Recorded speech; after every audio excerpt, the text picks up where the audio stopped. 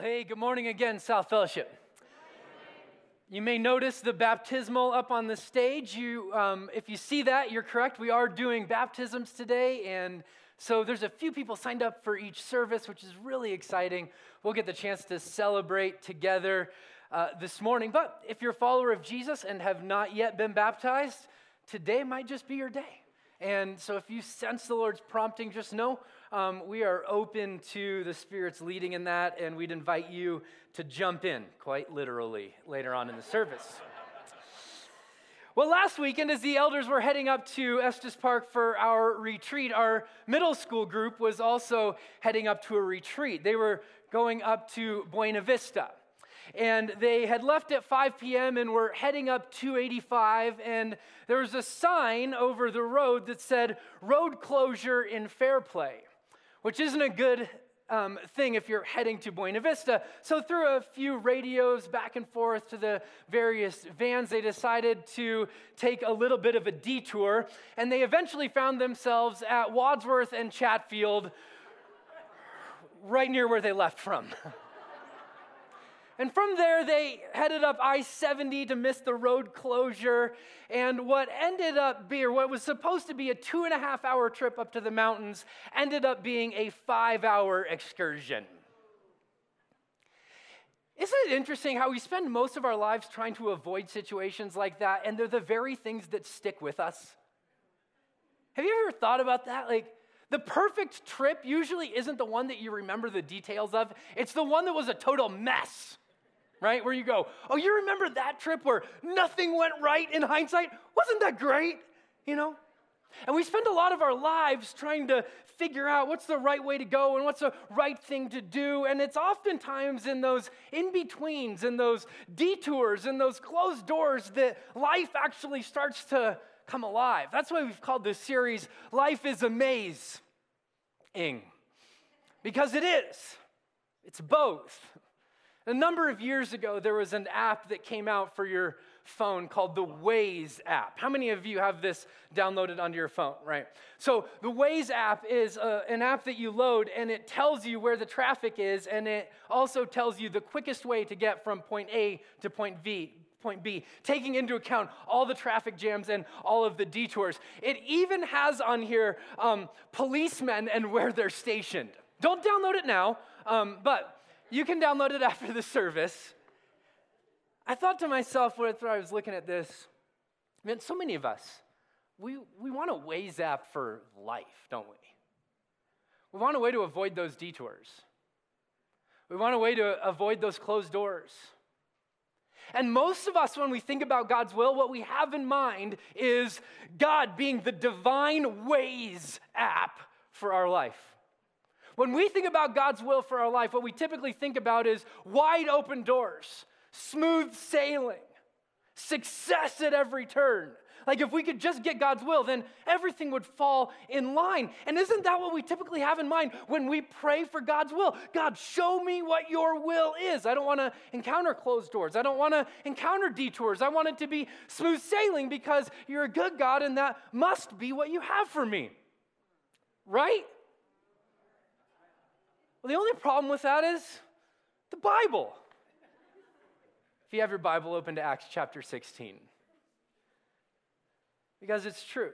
Life doesn't often turn out that way, and if it hasn't turned out that way for you, I just want to maybe gently remind you this morning, you are not alone. If you were here a few weeks ago and we did a message on Acts chapter 15, and we sort of laid out this triangulation of how to figure out where God might be leading and where God might be moving, we looked at what I called the most important decision the church has ever made at the Jerusalem Council. That was in Acts chapter 15. And after that, Paul and his running mate Barnabas make a plan. They make a plan to go and take this news and the good news of Jesus to a number of churches. This is their second missionary journey. They've already done one missionary journey, which is why it's the second. They've already done one missionary journey, and their plan is to go back and visit the churches that they had planted and started and to encourage them in the time that they've been away. Well, before they leave, Paul and Barnabas have a split, and so Paul is going without Barnabas, and he's running on the plan that together they enacted, and here's what we read. Acts chapter 16, starting in verse 6. And they went through the region of Phrygia and Galatia, having been, say that word with me, forbidden by the Holy Spirit to speak the word in Asia. And when they had come up to Mysia, they attempted to go into Bithynia, but the Spirit of the Lord, what? Did not allow them. Did not allow them. So Paul comes up with this plan, right? You can maybe imagine them drawing in the sand. I mean, who knows how they planned exactly where they were going to go. And then we're going to go here, and then we're going to go there, and then we're going to preach the gospel to that church, and then we're going to encourage those people. Oh, and you remember that couple and how they came to faith. Oh, I can't wait to build into their life. And they have this plan. And they start going. And as they cover just a little bit of ground, you can see they started here in Antioch, and as they cover this ground, they get to this point right here on the map, and they hit a closed door. They hit a detour. So follow me here. Paul's plan was to go sort of where this purple line goes right here, and he wanted, to go to Ephesus originally, most people think. And instead, he goes and he follows this green line. He walks an extra roughly 400 miles just to get to Troas that he never intended to go to. I mean, can you imagine? This is like, we get upset about a minor delay in an airport or having to reroute to go a different direction because of a closed road. Can you imagine walking over 400 miles, adding months to your journey, going to places you didn't know anybody? I mean, Paul's plan is completely out the window. How many of you find a little bit of solace in that? Yeah, me too. And I think one of the things we learned through the life of the Apostle Paul is that navigating doors and detours effectively positions us to live faithfully. And let me just, spoiler alert, most of the lives in this room are not going to turn out the way that we draw them up. Most of our journeys will involve closed doors. Some of them will be really, really painful. Most of our lives will involve detours, things that we never saw coming. In fact, if your life has already had some detours and closed doors, will you just raise your hand? Okay, so if you're, just keep them up. So if you're younger and your hand's not up in the air yet, I just want you to look around. The statistics say this is coming for you.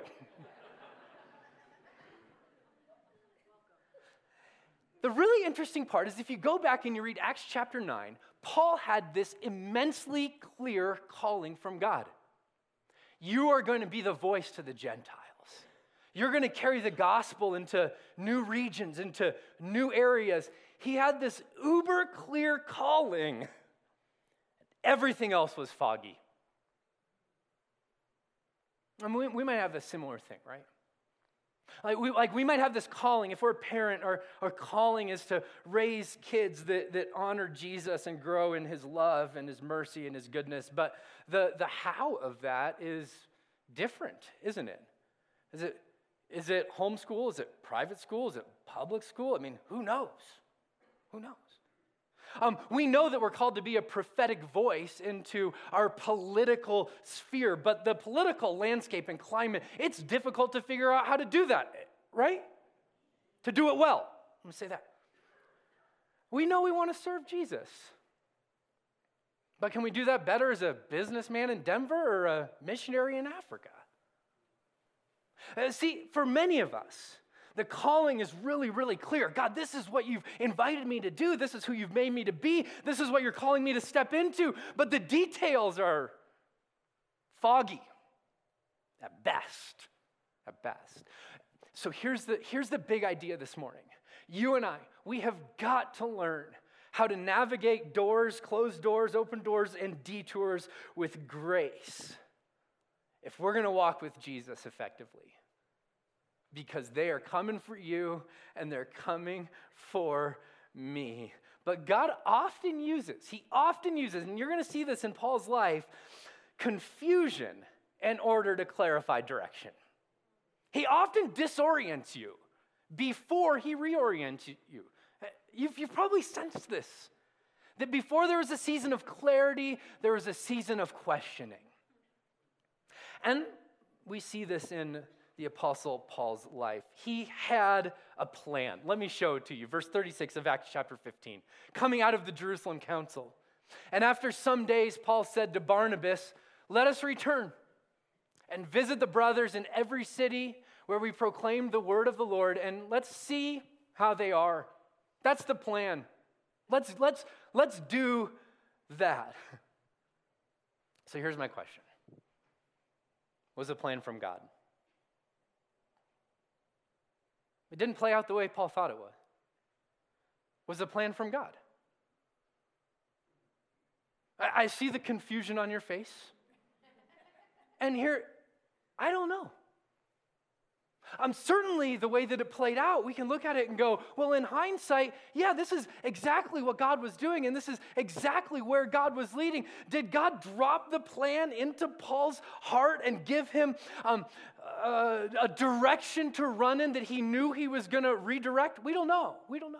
We only know that Paul did not execute on his original plan. It's interesting, when you read through the scriptures, there's this line in Revelation chapter 3. It says, God says, "See, I've set before you an open door." But he does not say, "I've set before you a finished script." I've set before you an open door. Well, for some of us, though, he set before us a few open doors. Door 1, door 2, door 12, door 13. I mean, that's where life gets really hard, isn't it? It's where there's not just one door that's open. There's 2 or 3 or 4 or 12 or 20 doors that are open. That's where life gets really, really difficult. And Walter Kaufman, a Princeton professor, coined the term decidophobia. Because decisions are hard, aren't they? Decisions are really hard. They wear us out. It's easier to be told what to do than it is to have to make a decision, isn't it? Because we know when it's our decision, we're on the line. We have no one else to blame. We can't look at anyone else and go, "It's your fault I'm in this position." We have to hold up the mirror and go, "It's God's fault." Right? Which is what we often do, right? It's my fault. It's my fault. But choosing comes from the core of who we are. It's interesting, when the Apostle Paul is praying for the church at Philippi, a church we'll talk about in just a moment, he says this, "It is my prayer that your love may abound more and more with knowledge and all," what? Discernment. He's going, here's the deal, church, you're going to have to make decisions. You're going to have to decide between door 1, door 2, door 12, door 14. And my prayer for you, church, Paul says, is that you'd have discernment, wisdom, spiritual insight from Jesus as to where to go and how to walk. That's his prayer for his church. Not that God would direct every single one of their decisions, but that they would have discernment and that they'd be able to make wise choices. In the Q&A that Aaron and I did last week or a few weeks ago, one of the questions we got and answered was this: how do you discern if you've heard from God right on the way that you should go? For instance, I made a decision because I'd believed that I'd heard from God and it did not turn out right. How do I know if it was from God? It's a great question. You can listen to the Q&A if you want to know the answer. But I will just say, I believe Paul felt the exact same way. God, I felt like I heard from you. All I'm seeing is forbidden to go preach the gospel, detoured by the Spirit of Jesus. And I think here's the principle that we start to draw out from this. And I'd write this down. If you're seeking direction from God, this is a great principle to follow. Go until you get a no. Go until you get a no. Of all the doors that are open to you, choose the one that you think honors best the story God is telling in your life. Choose the one that as you lay it before Jesus, you sense him inviting you into, and know that you might not be right, and go at it full speed and trust that God can open a door just as easily as he can close a door. Go until you get a no. It's sort of like a boat. If you've ever tried to turn a large boat when it wasn't moving, you've probably recognized it doesn't turn all that well. But you get it moving. You get it moving in a direction, and it turns a lot easier, doesn't it? See, Paul's other option and your other option is to stay until you hear from God clearly. This is exactly the plan. But that's not what Paul does here. If it were, we'd have to say he originally heard from God wrong.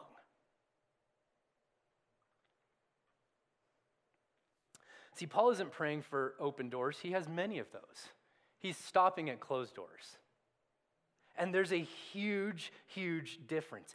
Hitting the roadblock was the way that God directed the Apostle Paul on his second missionary journey. And it is a not inconsequential mission that he's on. And one of the things this account asks is, will we be stubborn? Will we hold on to our plan at all costs? Or will we say, God, you lead, and God, you direct?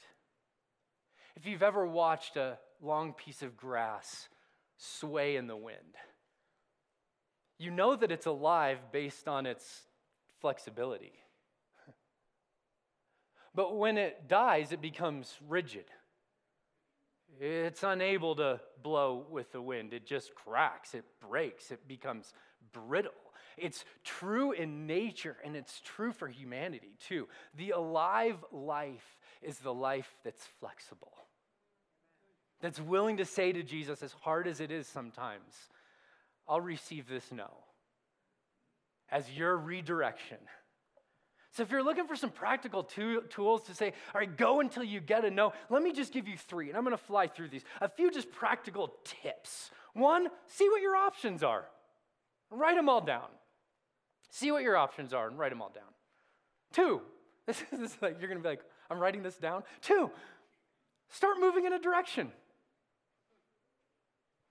Move in a direction that aligns with the heart of God and seems to be in line with who he's created you to be. 3, accept closed doors with grace and allow them to redirect. I just had to put this in here since I'm a child of the 90s. It reminded me of a Boys to Men song. Although we've come to the end of the road and I can't let go, it's a natural, you belong to me, I belong. You guys hung me out to dry. In my mind, what I saw was that like you guys were just like rising up to go Boys to Men with me, and it didn't happen. Didn't happen. It's unfortunate. But look at this with me. They went through the region of Phrygia and Galatia, having been forbidden by the Holy Spirit not to speak a word. When they came to Mysia, they attempted to go into Bithynia, but the Spirit of Jesus did not allow them. How many of you wish there were more details? Like, what happened? How were they forbidden? How did Jesus speak to them? Was it just this sort of like internal feeling, this hunch, this nudge? Like when we sense Jesus speaking to us, leading us in a direction, was it the same for them, or did they have like the audible voice from heaven? I want to know. I did a little bit of research, and what I found is we don't know. But here's what it could be. We know that at this point in history, there's a prohibition against preaching the gospel in the city of Ephesus. We also know that there's a prohibition against even entering into Bithynia. I don't know if that's the way God redirected or not. Paul didn't seem to care about those kind of limitations in other parts of the scripture, just saying. But we don't know. That might be how God redirected. Could have been a prophetic word from someone. That's sometimes the way God directed Paul. We don't know. It could have been that internal leading from the Spirit. We don't know. And I think that's intentional. Because if we did know, we'd probably go, this is the way God does it. All the time, every time. But sometimes we just know, don't we? We just know. And here's what we start to see as we follow Paul's path is that he starts to trust that God's provision follows God's direction. And that if you're following along in that outline, will you just circle the word follows? Follows God's direction. He most of the time, at least in my life, maybe in yours he does it this way. Most of the time in my life, he calls me to step into the water before it parts. Most of the time he calls me into the fog before it becomes clear. Most of the time, it's not laying out the map going, all right, Paulson, this is exactly the way it's going to play out all the time, every time. No, most of the time, there's this sense of, God, I'm not sure if this is what you're doing, but I'm going to step in, and I might step in, and I might hit a closed door, or I might step in, and the door might open, and if it opens, God, I know you're moving, I know you're leading, I know you're guiding. It's your provision that's following your direction. That's what Paul does.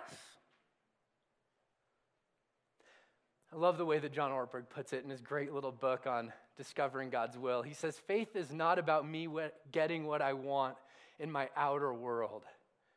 It's about God getting what he wants in my inner world. And so we sometimes encounter these closed doors, don't we?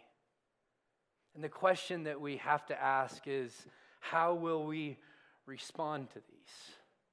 God, if your provision follows your direction and you don't provide, where does that lead me?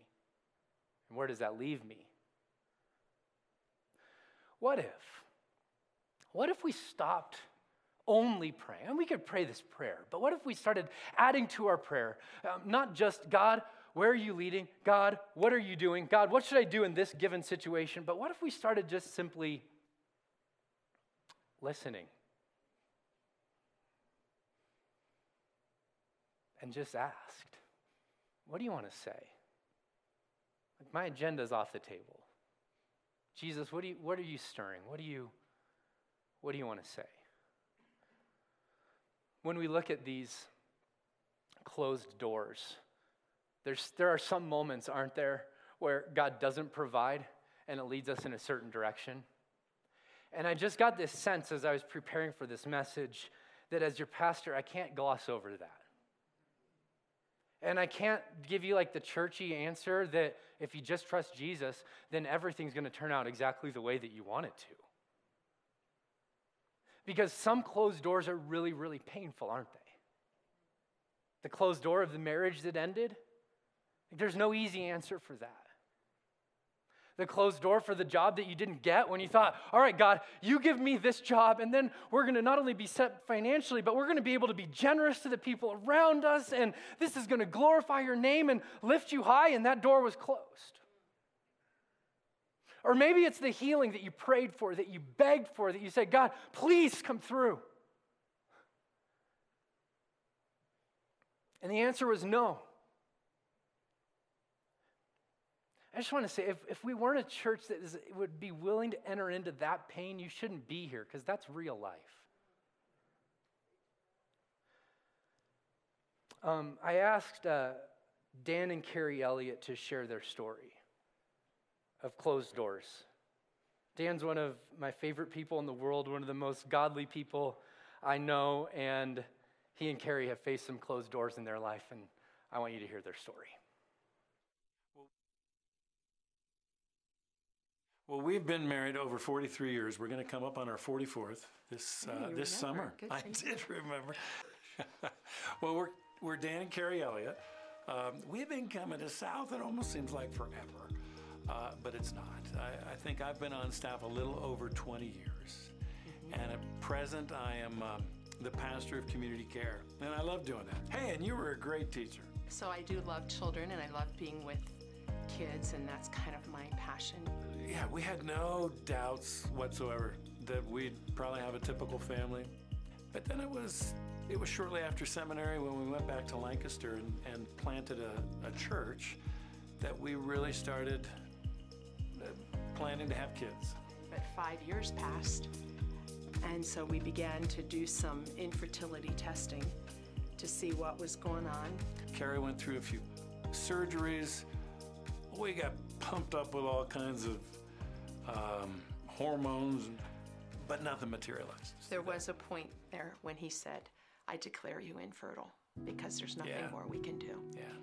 And after 2 surgeries and lots of infertility drugs, the diagnosis was not pregnancy, but breast cancer. I really struggled with God at times during that. I felt like I so much wanted to protect her. I so much wanted to intervene. I couldn't do anything. It was one thing for us to try to have children and be told no. It was another thing then to realize that, wow, because we were trying to have children, possibly, I could have given my wife cancer. Who knows? Because I wanted to go in this way. I was kind of ticked at God during that time. That was an intimate struggle. I knew he would be there. I knew he wasn't going to leave me. I knew he wasn't going to turn his back on me just because I got angry at him. But I needed to vent. Walking through that was definitely a closed door. So then we knocked on the door of adoption. We kind of heard from the adoption agencies at that point that we were too old. Yeah. And so we were rejected by many of those agencies. So then being a pastor, having relationships with people, there were 3 different adoption situations that came available. And we found ourselves on a roller coaster because all 3 of them fell through. So there we were again with another door closed. And that hurt. And it really hurt.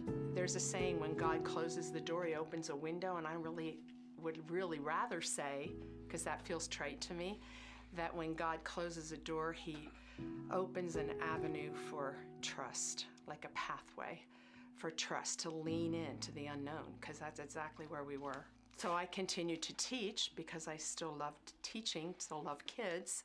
But then another very respected friend that we highly regarded as a godly man had a vision, and he told us that yes, God was going to give you a child, and it was going to be a girl.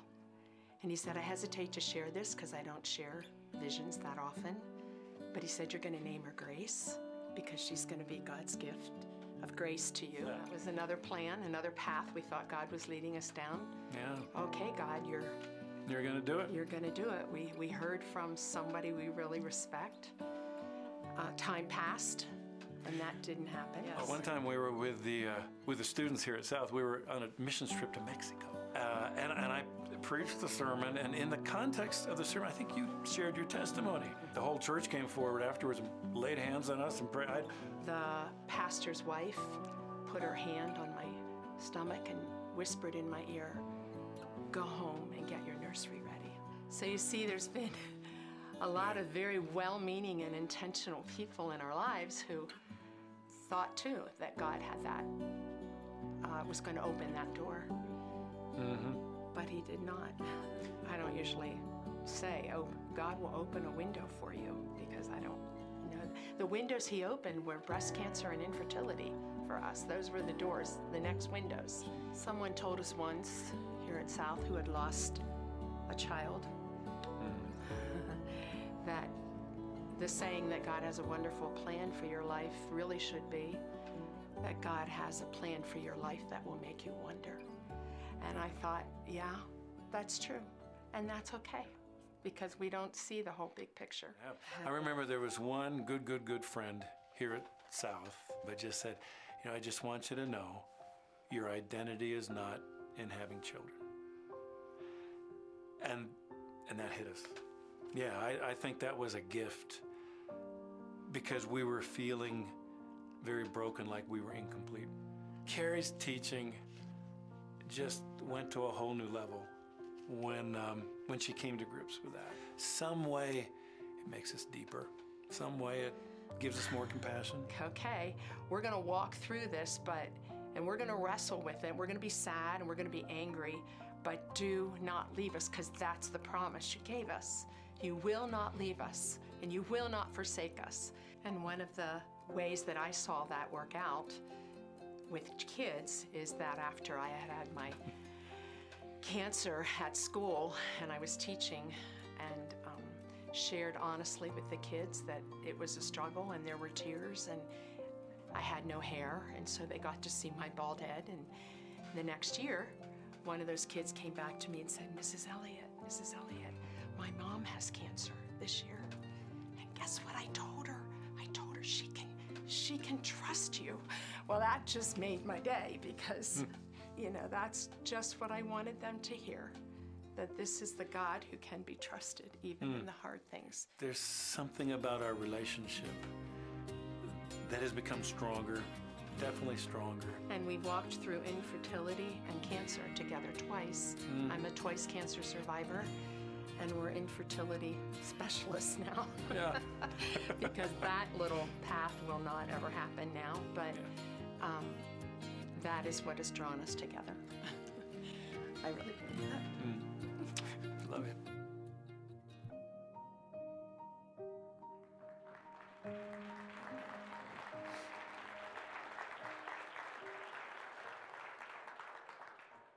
Huge thank you to Dan and Carrie for inviting us in. Thanks, Dan.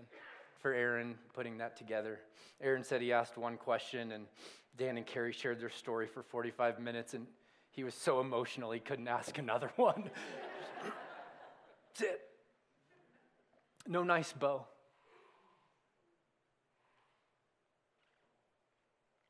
I love that anthem in their life. God can be trusted even in the messy stuff. It stirred up a few questions in me. Number one was, how do we move forward when we're frustrated with God? Because the door that we so desperately want to have opened is closed. And I think one of the things that's beautiful about Jesus is that he can handle our brokenness and he can handle our pain. Like, you don't need to pretend like you're happy about something if you're not. This just in, he already knows. So you can, I love Dan. Dan is one of the most kind, gentle, spirit-filled men I've ever known. And he said, I was angry with God. Yeah. It doesn't mean you don't trust him. In fact, your anger might be because you trust him.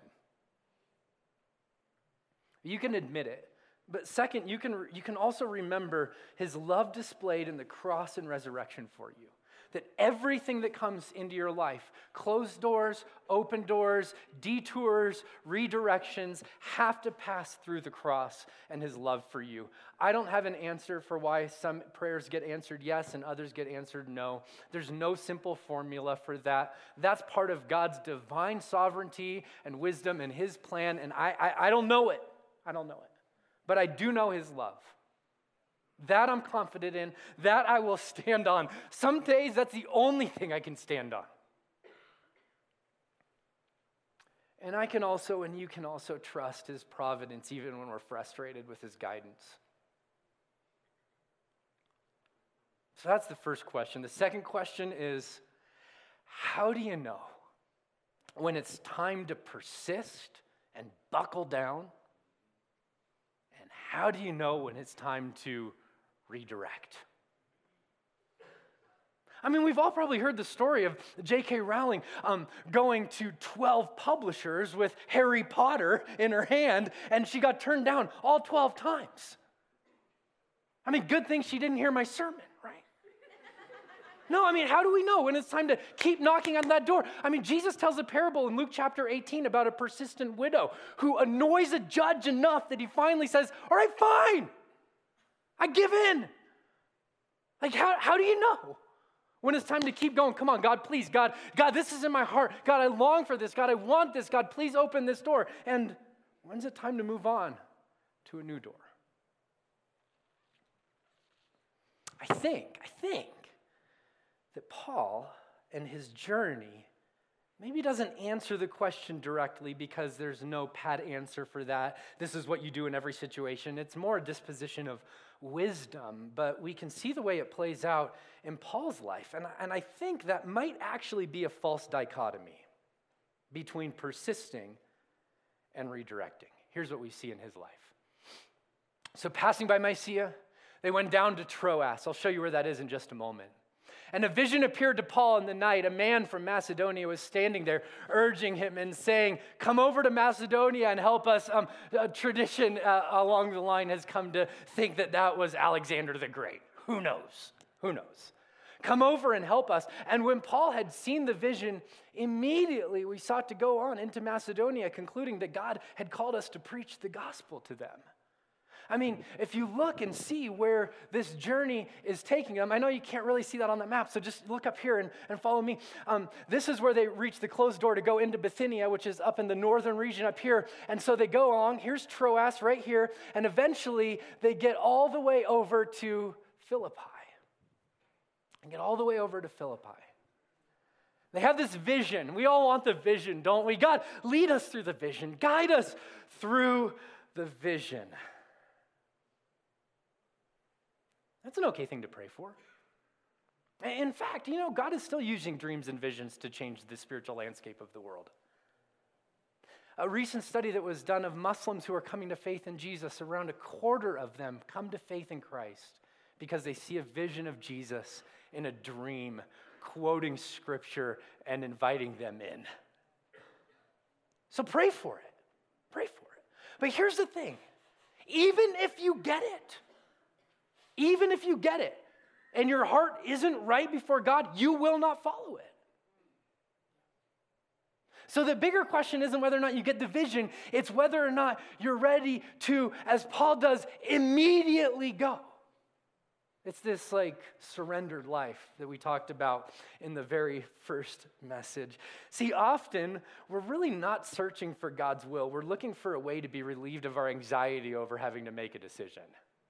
Or what we're looking for is the assurance that the future is going to turn out okay. We really most of the time don't want God's will. We actually want assurance. So what if he did this? What if he just did the next right thing? Regardless of what it was or how small it was, sometimes the door isn't marked glamorous. Most of the time it's just marked obedient. So what if you just honored a commitment or bit your tongue or resisted the temptation to be a jerk? I'm just talking to me, okay? But what if at the porch of that closed door, here's what Paul does. This is why I think it might be a false dichotomy between redirecting and persisting, because here's what he does. He remains devoted during his detours.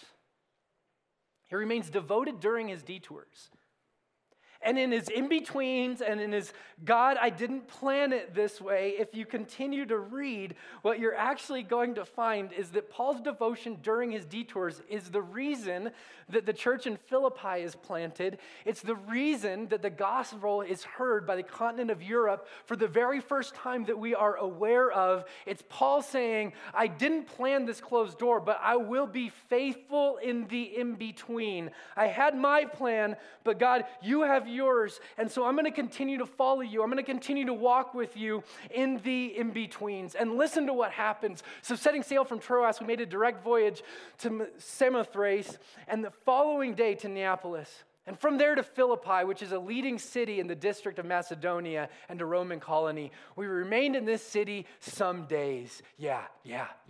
And there they met Lydia. And Lydia was one of the main funders of his entire mission venture. Lydia became one of the leaders in the early church. Lydia was an in-between detour, not on the map, not on the plan. Main player in the gospel. He's devoted even in the in-between. I love this. Look at this verse. And just so we think, it just doesn't mean that God's will doesn't mean assurance of ease. He says this, but I will stay in Ephesus until Pentecost. This is 1 Corinthians chapter 16, verse 9. For a wide door for effective work has opened to me. Somebody say amen. And there are many adversaries. Does anybody wonder how Paul knew if the door was wide open or if he was about to get his face beat in? Which one is it, God? And sometimes God's like, yup. Welcome to the life of faith. So lean in for a moment. Because some of us you might feel like you're in the in-between. But I just want to remind you, even if you're in between, you're always somewhere. You're always somewhere. And what does it look like to be fully present even if we are not where we want to be? The in-between isn't a time to give up. It's a time to press in, friends. And we keep moving while we're waiting. It's an illusion. It is an illusion to think that you will ever be standing still in life. There's always ebb and there's always flow and there's always movement. Do you know why? Look up at me. Because you're alive. Because you're alive. And if we don't find God in the in-betweens, I fear that we will never actually find God at all. At all. Your circumstances certainly shape the type of opportunities that you have. But there are always opportunities. There are always opportunities. Even in jail, Paul has opportunities. We want to, in our time and space, we want to wait for passion to lead us. What if we just brought passion to where we were and trusted that God would direct us? You know, one of the things that I loved in hearing in the survey that we did a number of weeks ago about our church is that this is the kind of church we have. And we have a church where people have said, I'm going to live into my passion, regardless of where I am and what I'm doing. One of the questions we asked was, how many of you are serving somewhere outside of South Fellowship Church? And almost 40% of you said, oh yeah, I serve somewhere in my community. I loved hearing that. I mean, we have people that serve in community organizations at their schools. We have people that serve in support groups and ministries like AA. We have people that serve in missions and charity work. We have people that serve with homeless and rescue mission ministries, Whiz Kids, clubs and programs, community outreaches like Graceful and Food Bank and Family Promise and Whiz Kids and Love Inc. that serve with other churches. Awesome! That serve their families and friends, that serve refugees, that serve international programs in the U.S. I mean, I read this and I went, praise be to God that we have a church that isn't just waiting for the staff or the elders to develop a program for them to jump into, but they're going, this is my passion, this is my heart, and I'm going to do it. You know what that's called? Being the church. That's what it's called. And it's a beautiful picture of this, man. Sometimes the opportunity doesn't mean going to a new place. Maybe it means finding new and unrecognized opportunity in an old place. So if you feel like God's leading you to a certain thing, great. But what does it look like to be faithful in the in-between? Before having kids, maybe it's serving in kids ministry. Before getting married, maybe it's becoming the kind of person that loves well. Before becoming a missionary, maybe it's living missionally. What does it look like to be faithful in the in-between? And I'm going to end with this. I love that God said, no, you're not going to Asia, Paul. I do not want you to preach the gospel there. And then later on in the same missionary journey, where does Paul find himself? In Asia. Planting a church in Ephesus. You can read about it in Acts chapter 19. It wasn't that God said no. It was actually that he said not yet. And he doesn't always say that. But in this instance, he did. See, we can hold on to the dream, but trust God with the timing. Because the reality is, friends, that closed doors often lead to opened opportunities. And my conviction is this: as we serve faithfully on the porch of closed doors, that there will be other doors that begin to open. Maybe not the ones we planned and maybe not the ones we wanted. Yeah, God's plan for us may not be the wonderful life that we'd imagined. It may be a life that makes us wonder, but I believe it will also be a life that makes us drink deeply and say, I can't believe you love me this much. Because the greatest door, hear me on this, the greatest door has already been opened.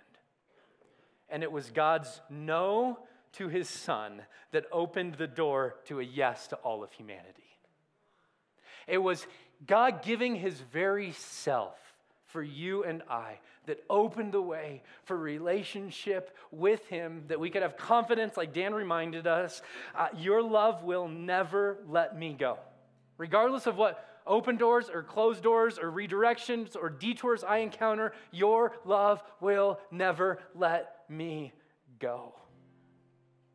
That door, friends, is open and is open to you today. And it frees us to say, oh, even my fear and my shame can't stand when I stand in your love. Amen? Amen. I want to give you a chance to catch your breath. I want to give me a chance to catch my breath. In just a moment, we're going to sing a song, and I'm going to invite you, if you're being baptized today, I believe there's 2 folks in this service that are being baptized, to sneak out those doors to my left, your right, and there will be people back there to help you out, to get you situated. If you're here today and you're going, man, Ryan, I'm a follower of Jesus, but I'm not ready to be baptized today because I don't have clothes to change into, and I don't have makeup, and I can't do my hair afterwards. We've got you covered, okay? We've got you covered. We've taken everything out of the way. If you're here today and you're saying, man, I sense Jesus inviting me to take this step of faith today, you can sneak out during this song, and we would love the chance to celebrate with you. Let's pray. So Jesus, there are times when we're so confident we know exactly what you're doing, and then there's the rest of life where we wonder a little bit, and we don't know. And I just get this sense, Jesus, that's the space of faith, to step into that unknown with you, knowing that you love us, knowing that you're good, and being unsure of a lot of everything else. So, Father, I pray that you would help us be the kind of people that navigate closed doors, open doors, and detours with grace, that we might live faithfully and abundantly. And Lord, when we encounter those closed doors, as painful as they are, would you allow us to be honest with you, surrounded by others that would love us and care for us, and that we continue walking, knowing that we don't know how that road ends and what you'll do in those in-betweens. Thanks for being faithful in the in-betweens, Jesus. Amen.